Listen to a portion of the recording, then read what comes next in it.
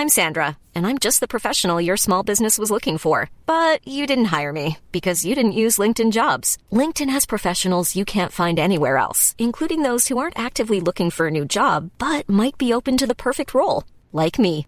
In a given month, over 70% of LinkedIn users don't visit other leading job sites. So if you're not looking on LinkedIn, you'll miss out on great candidates like Sandra. Start hiring professionals like a professional. Post your free job on linkedin.com/people today. Even on a budget, quality is non-negotiable. That's why Quince is the place to score high-end essentials at 50 to 80% less than similar brands. Get your hands on buttery soft cashmere sweaters from just $60, Italian leather jackets, and so much more. And the best part about Quince, they exclusively partner with factories committed to safe, ethical, and responsible manufacturing. Elevate your style without the elevated price tag with Quince. Go to quince.com/upgrade for free shipping and 365-day returns. Welcome to Far-Fetched Fables, part of the District of Wonders network. Featuring Tales to Terrify and Starship Sofa. Everyone has a story in the District of Wonders. Come and find yours.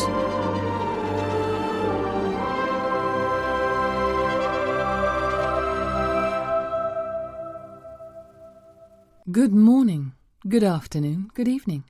Wherever you are, wherever you're listening from, this is Far-Fetched Fables. Welcome to show number 164. I'm your host, Nicola Seaton-Clark, and this week we present teen angst and magical realism in the form of The Centaur's Daughter by Bonnie Jo Stufflebeam.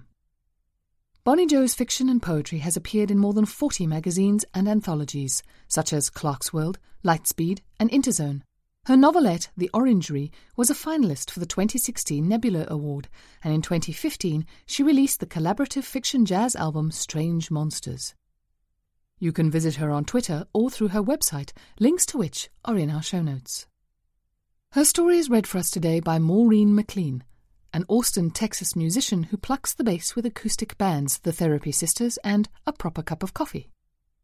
She earns her keep in the courtroom interpreting real-life amazing tales from Spanish to English. And now, The Centaur's Daughter.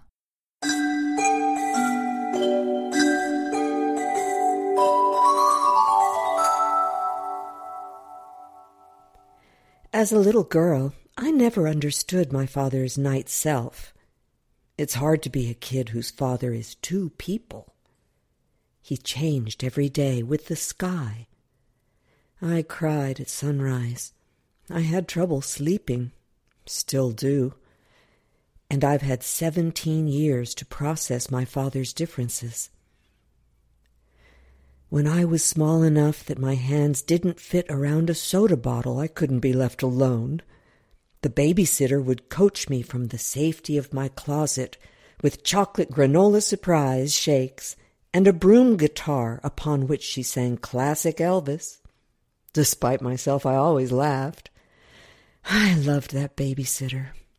But babysitters don't follow you into high school. Now, when I think of her, I see the woman who, once I was old enough to understand, told me that my father was a monster, warned me that I had his blood, that even though I would never look half horse like him, I could still develop the night terrors, the confusion. "You better be careful, Ruby. It runs in families, you know," she said. I didn't know. I was 12 and too old for a babysitter, and suddenly I understood that some of the things I had loved as a child, some people, would not carry over into the grown-up world. "I'm sorry, what was the question?" I asked. "My therapist's name is Miss Flowers, the kind of name that makes me want to puke. Every time I see her, she has a new flower pinned in her hair. Today, it's a dandelion, which I think is technically a weed. Her office has gray walls with bird shadows painted on them. A lamp in the corner sends out a single ray of light that casts the room in contours. I asked if you ever have trouble at friends' houses. I don't want to answer her question, So I search for a lie. I have no friends, I say. No one ever liked me. Really, I've had the same two friends, Lisa and Jack, all through middle school. One loudmouth and a silent girl who followed us around. Even now, senior year, as the thought of leaving my parents' world gives me night chills, there are only those two girls to talk to, though I am aware that when we part ways for college, it'll be permanent. We still haven't talked about your father, she says, like I don't know that already. I have two friends, but my mom's weird about my spending the night with them, at least at their houses. She thinks we're all lesbians. Are you? I shrug. Who cares? There are better things to worry about. But Lisa's face pops into my head. Specifically, Lisa's lips, cracked and puffy, like they've been injected with bee venom. Her grape chapstick smell. Lisa burrowing her head into my shoulder during the bloody parts of movies as I stomach through them so I can whisper to her the plot points she's missing. Like what? Miss Flowers asks. The future, I say. Do you worry about your future? Do you worry you'll be like your father? Every session Miss Flowers harps on him. If I didn't know better, I'd think she had a centaur fetish. It's a thing. I've seen a few disgusting websites. Unfortunately, I have to be here, so I put up with her. Finally, after an uncomfortable silence, she folds the top over her iPad. Our time is up, Ruby. Let me sign your court papers and you can go. I hand them over. She scribbles at the bottom, writes unresponsive in the margins. Even though I was sent there because I lit a field on fire, Miss Flowers doesn't mention the blaze. Instead, she told me first session she believes in a deeper approach, working from the past forward. I just want that shit off my record.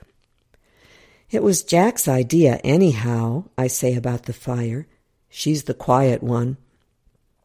They claim those are the ones who surprise you. Miss Flowers half smiles. My father's always been quiet too, at least in the daytime hours. I don't say this out loud. When I come home from the therapist, my father's back from work, freshly showered, his thick black mop of hair still dripping, no shirt. He's sitting on his special-made stool in front of the TV, which is tuned to the centaur races. He isn't watching. Instead, he peers through his wire-rimmed glasses at a Discovery magazine, oblivious to the creak of the front door. From far away, his body looks impossible. The upper human part and lower horse part, the area of his belly where his black peach fuzz hide meets elastic skin. The two competing textures merge into one another there like blended marble, inseparable. My mother's always asking him to put on a shirt, but the fabric makes him feel confined. The sight of my father on his haunches, the round nubs of his nipples visible, is not unsettling, and neither are the thick red lesions across his back, from the work harness they strap to him for pulling carriages and hauling construction goods, his two jobs. He's part of the Centaur Union, but they can't really do much about the physical risks of work other than give him great health insurance. The sunset creeping through the window is unsettling. I fight the urge to hide from him in my room. Mom will be home soon, I remind myself as I walk past him into the kitchen. The crinkle of an Oreo package gets his attention. We with centaur blood have higher metabolisms, need more calories and nutrients than full-blood humans. What do you think you're doing? My father's voice booms. I bring him 2 cookies. The living room is bare of furniture except for his stool and the TV screen built into the wall. He extends his hands. I place 1 cookie in each. "I was going to bring you some," I say. "Didn't want to disturb your soaps." "I'm not watching this. You can change it if you want." "I have homework to do, algebra." "How was it?" "Terrible. I'm awful with numbers." "You know what I meant." The magazine in his lap is open to a centerfold of 2 pink brains, side by side. In the one on the right, bursts of red like hives swarm the frontal lobe, or whatever it's called. The caption at the bottom reads, "Day and Night." My father closes the magazine and clears his throat. "Fine, I guess. She seems fake. I don't think she knows what she's doing," I say. "No health professional does. Remember the support group they sent me to after the incident? Full of quacks who thought they knew what it was like for us. Think the therapy might help, though?" I shake my head, because all of a sudden, if I say anything out loud, I will cry, and I've already cried once for my father. I struggle a smile and disappear into my room with the rest of the Oreos. I lock the door, shut the shades, and turn my music up as loud as it will go. Once one album's over and I've started another, I hear his whinnies drifting into my room through the crack beneath the door. He doesn't speak human words, but his neighs rise up at the end like questions. I haven't ever brought friends over because he'd embarrass me like this, but I'm not scared. I shove a blanket under the door to further block the sound. Quaking stomps rattle the floor. We've tried letting him outside, even keeping him in a stable, but he's strong and dangerous, and he only recently got his ankle cuff removed from the incident. The little boy he trampled took a year to recover. With his health insurance, he could take blockers, pills that would keep the confusion away. But he says he doesn't like the way they make him feel, dull and anxious and out of control of his own body. My mother wishes he would take them, but she isn't the type to pry. He crashes against the walls, runs through the hall, and jerks his head from side to side. I don't have to see him to know that this is what happens. The doors to the bathroom and dining room are too narrow for him to fit through. They were made that way on purpose. My room wasn't given the same consideration. They made it large in case, since there was no guarantee any child of theirs would follow in my mother's footsteps and not my father's hooves instead. The clomp of those hooves forms its own rhythm. I don't like music with a lot of bass. His hoarse screams echo in the hall. He's gotten himself stuck. I don't save him. Earplugs are a necessity in a house like ours. I block my father out. He deserves this, I think, and immediately I feel a tremble in my stomach. It's unfair to think that, but it's also unfair for a daughter to be afraid of her father. Besides, my mother will be home soon. She times her return to avoid the worst of his transformation, the angry confusion. By the time she's back, his roars will have dissolved into semblances of human language, no longer the strict language of beasts. When she comes home, she'll help ease him from the hall, angle him out, and he'll collapse onto the carpet. He'll ask again and again, "Where are we?" He'll ask, his speech slurred, if today is a day, if time is real. What time is it? When my mother calls him by his name, Christopher, he'll wince. "It isn't important," he'll say. "It's nothing. I'm nothing." My mother thinks that's the easy part. I disagree. His anger I understand. I feel the wild in my own blood, warm as hot chocolate. But I can never feel what my father experiences in the transition from beast to man. And he will never understand what it's like not to feel that. My mother, she doesn't have beast in her body. Her brain is one side of a magazine article. I'm a combination of my parents, and so they will never understand me, not really. I lie in bed and prod my head with my fingers. I know it's silly, but I check for soft bits, for marble-sized spots of red-hot brain activity. I feel nothing but a dull ache. The doctors wanted to test my brain when I was born, but my parents were scared that if the docs found an equine brain, they, my parents, would never be able to treat me as human, knowing that I was just as much or more like him than her. My mother might have been scared to nurse me at night or let me stay over at friends' houses, if I had ever wanted to. If I hadn't been so homesick any time I tried that I'd wake in the night to a bellyache no amount of cookies and milk or toast could fix. My friends have begged before to be allowed at my house at night, but when I finally invite them, they hesitate. I promise them safety. My father and some of his centaur construction buddies built me a tree house when I was little, and I tell them that we can sleep there. We'll stay outside until morning.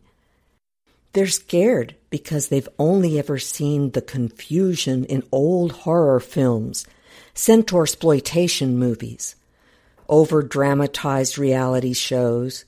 It isn't even like that, I tell them. But really, in some ways, it is. Mom comes home early with a big bag of cheese chips and a block of cheddar and some queso. She shrugs. "Teenagers need calcium," she says, "especially you." I can tell from the way she watches me that she is nervous, even with my friends being here under her watchful eye, because she's never seen me with a boy, because of the posters on my wall featuring women with pink hair and torn jeans, because I once asked her to buy me a copy of Kissing Jessica Stein, which I then hid from her, like if she never saw it again, she'd forget I'd asked for it. "You and your friends have fun tonight," she says. "Now, I won't be able to watch over you, not with Dad." She purses her lips.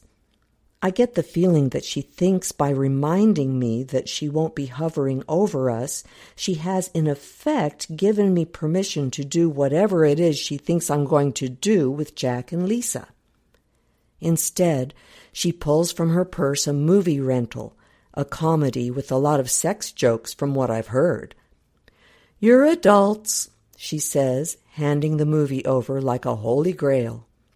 "And don't worry about your father, I'll keep an eye on him." Lisa and Jack arrive in Lisa's off-white jalopy. Jack's brought her backpack, but Lisa's brought a suitcase which looks as if it might contain her whole room. I help her lug it into the house. When I've secured the bags in the safety of my closet, I hand them each a trash bag and ask them to pack a night-sack for the treehouse. Lisa pouts, but Jack just drops her backpack into the trash bag and smirks. I told my parents that I was out with 2 other friends when the field caught fire, that we'd built a bonfire and it got out of control. I knew better than to name Jack and Lisa. If I'd done that, my parents never would have let me hang out with them. Instead, they blamed these other 2 girls for the hundreds of dollars in fines, the 1,000 in lawyers' fees. My mother thinks Lisa and Jack are a good influence, minus the lesbo stuff. For the most part, they are. I tell them to grab their night sacks. We go outside. In our overgrown acres, the air used to be so still you could only hear night noise. the incessant chirp of crickets, a stream in spring when it ran with water, coyotes stalking across dead leaves. Those sounds are still there, but behind them there are other less familiar sounds, sounds that I can't for the life of me associate with home. The whir of cars passing down a nearby freeway, the zip of airplanes overhead, and alien polka music drifting from the new neighbor's giant speakers. We climb the rotten ladder into the treehouse. 4 thin wood walls box us in. A single window has been cut into the back wall. I open the glass to let some air in. Already sweat has pooled under my arms. For a couple of hours we play cards. War, then spades. I'm bunk at both those games, but Jack plays cards like she can see through them. "What are you, fucking omniscient?" Lisa says, jabbing Jack in the ribs. The look Jack gives her token shitty smirk, sends us all into a fit of giggles. I'll miss them in the adult world. I don't know what time it is when we finally settle down. Outside, time passes differently, and I've only been counting how many cigarette butts we've hidden in the spaces between the wood planks, so I know how many to fish out later so my father doesn't find them. We unroll the sleeping bags and slide inside them. One thing I may have inherited from my father is my night vision. Once I click off the battery-powered light, I can still see details in my friends' vertical faces, movements. I look over at Lisa, to the immediate right of me, and try to watch the sleeping bag atop her chest rise and fall with her breaths, without her noticing me noticing her. I do this until I hear the moan of the sleeping bag. Her hand emerges from it, rests on her chest. I wonder if she's going to touch me. But then she rests it on the treehouse floor on Jack's side. Jack's hand wraps around it. I feel sick. My stomach turns as Jack's fingers move up and down the skin of Lisa's hand. I want to be those hands. I roll over. I try to blink away the tears that have sprung up. I've almost entered a half-sleep of denial when Lisa speaks. I have to pee, she says. There's a big backyard, I say. No fucking way am I pissing out there. I want to go inside, she says. Jack has to pee too. My mouth pinches up. I roll my eyes even though they can't see it. Sure, let them go inside. Fine, I say. No problem. Follow me. We tiptoe down the ladder and through the thick green grass up to our ankles. Absorbed in his working and reading and thrashing, my father's refused to mow, and my mother has sworn out of spite to let the grass grow. At the front door I usher them inside, not knowing how long it's been night. I hope they'll find him throwing himself from wall to wall as sheetrock crumbles in his wake. I hope he'll charge them and they'll inhale his wild fear. Lisa will feel sorry for me. She'll realize that I'm the one who needs a hand to hold. But instead, my father's whimpers carry over from the living room where he crouches against the wall. My mother sits holding a water glass to his lips. He doesn't drink. The floor creaks beneath me. His head jerks up. Don't look at me, he slurs. Please, please. I only realize my friends have gone once I hear their footsteps on the deck.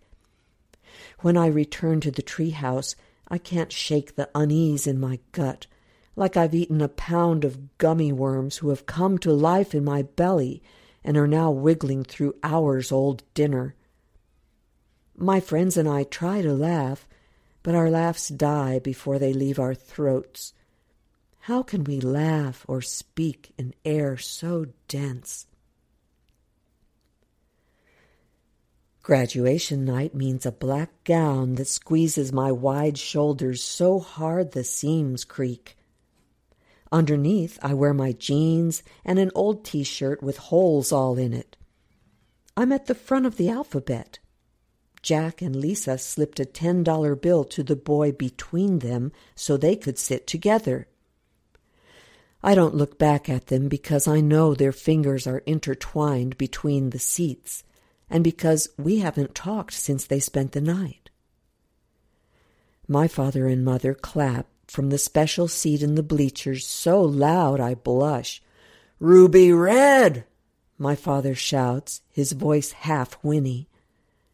There is only one other centaur in the audience, as there are 0 centaurs in my class, but she doesn't yell for her graduate. After plodding across the stage, we've been instructed to return to our seats. But I can't stand sitting there in that stuffy auditorium anymore, so I bolt for the fire exits, setting off the alarm. Out in the parking lot, I'm confident I'll get away before my parents catch me. Running feels wild. It feels like the only sensible thing to do, like nothing ever mattered as much. My heart terrorizes my body. I let my fists pump at my sides. When I get to the bus stop, the city bus is about to pull away. The driver thinks I'm running to catch it, and he waits for me in my ridiculous gown. "Well, congratulations," he says. "Congrats to the graduate." He gives me 3 half-formed claps. I shrink into a seat and pull the gown off, wad it up beside me so no one will sit there. Exit near my house. My parents' car isn't there yet. I fish my keys from my pocket and climb into my car. I drive there without meaning to. The grass is still black. It will be black for a long while. I look out over it, breathe in the stale fire smell. I imagine I can feel heat still rising from it. Sweat beads slide down my forehead. On the day of the fire, I was holding a lighter, igniting a parliament.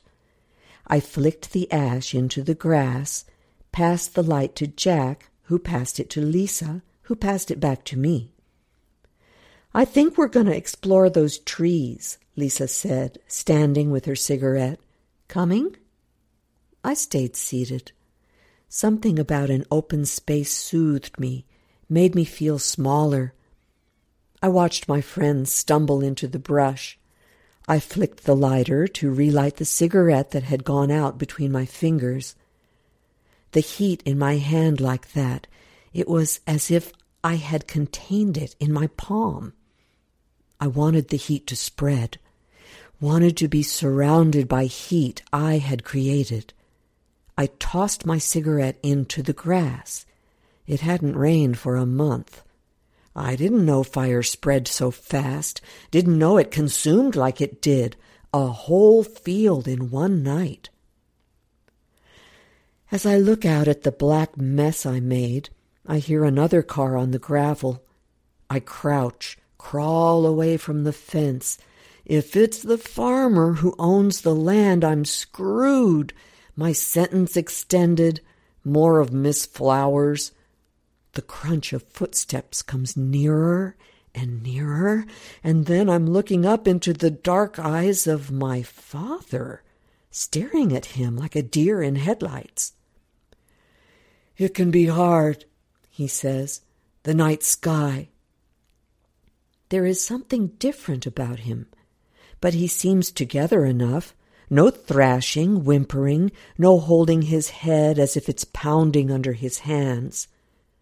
"Is it safe for you to be out here?" I ask. "I took a blocker," he says. "My daughter's graduation only happens once, you know." "But you said they made you feel sick and numb." He shrugs his broad shoulders. "Sacrifice." I rise and brush the burnt straw from my clothes, and we stand together in quiet until he shakes the hair from his face. "Race you," he says so soft I almost miss it. Without a word, I start running. I don't check at first to see if he's behind me, and then I don't have to check because he's beside me, meeting my strides, and we gallop together for a while over blackened ground and fallen logs charred to bone ash. He passes me, and I run behind my father, watching his flanks move, so animal, and he bucks up into the air. And for once I'm jealous of him for knowing how to move like that, for knowing what that feels like. We go until we can't breathe and have to collapse in the grass, where he kicks the grass up with his back legs. The dust dances through the air. "I'm tying up," he says, meaning his muscles are cramping, a holdover term from back when people used to stable centaurs just like horses. He carries me on his back. Mom sits in the car with the windows down, the radio turned to soft jams with Daphne Glow. She moves her head back and forth, eyes closed. "Did you have a good run?" she asks, as Dad eases himself up the ramp into the trailer in the back. "We did," I say. I drive my own car home. As I drive, I think about forgiveness and how no one is perfect. And would I trade my father's imperfections for the imperfections of other fathers? I can't answer that question, not right now, but it makes me feel lighter somehow, like a great harness has been lifted from my back. The morning comes without warning. Mom cooks us up a breakfast of biscuits and gravy and apple oats. Dad shakes on the patio, coming down from the inhibitor. I bring him his food on a paper plate, and he barely eats a bite. We stand and watch the sun rise in a haze of orange and cotton candy pink, pollution at its finest. When the moons disappeared, we exhale sighs of relief. My father drapes his left arm around my shoulder and squeezes. I feel a great warmth in my stomach that I can't blame on the oats. He says nothing, and I can't blame him. Nothing is the exact right thing to say.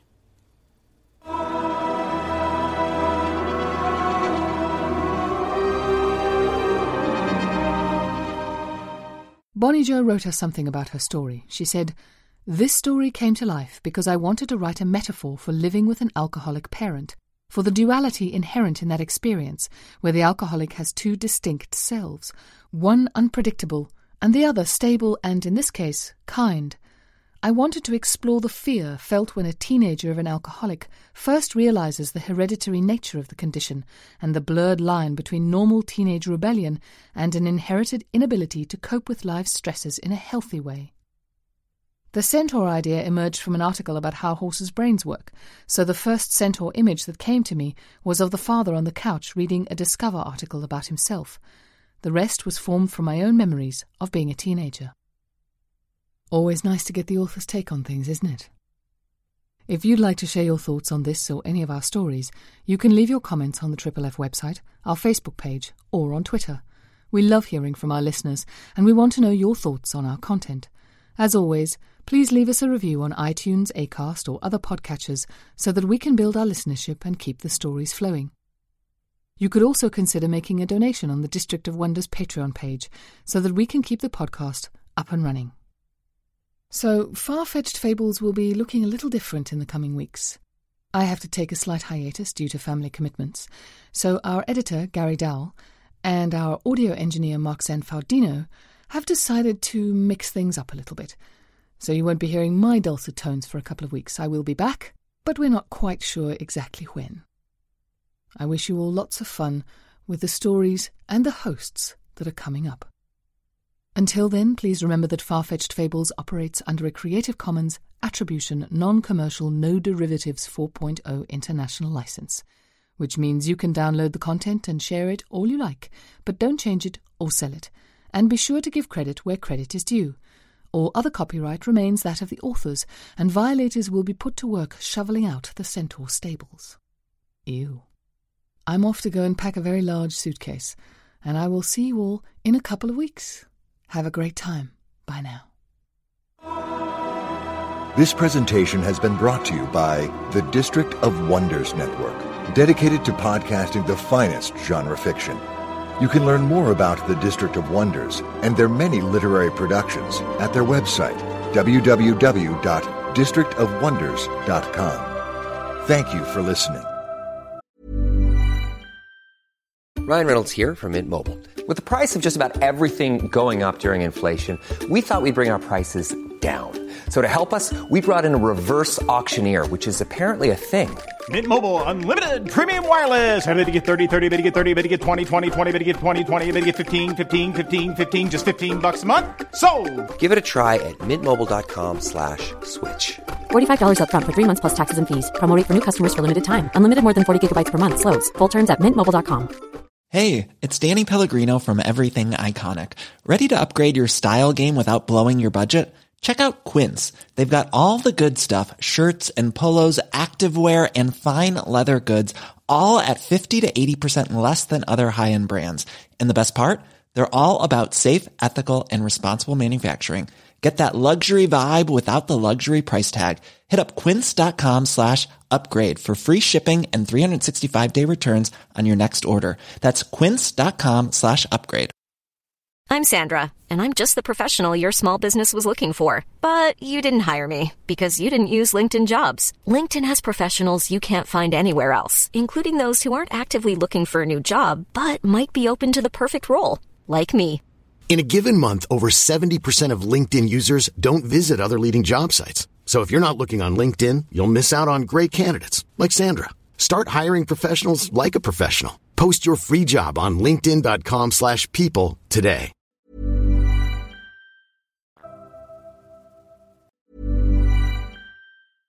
Imagine the softest sheets you've ever felt. Now imagine them getting even softer over time. That's what you'll feel with Boll & Branch's organic cotton sheets. In a recent customer survey, 96% replied that Boll & Branch sheets get softer with every wash. Start getting your best night's sleep in these sheets that get softer and softer for years to come. Try their sheets with a 30-night guarantee. Plus, get 15% off your first order at bollandbranch.com. Code BUTTERY. Exclusions apply. See site for details.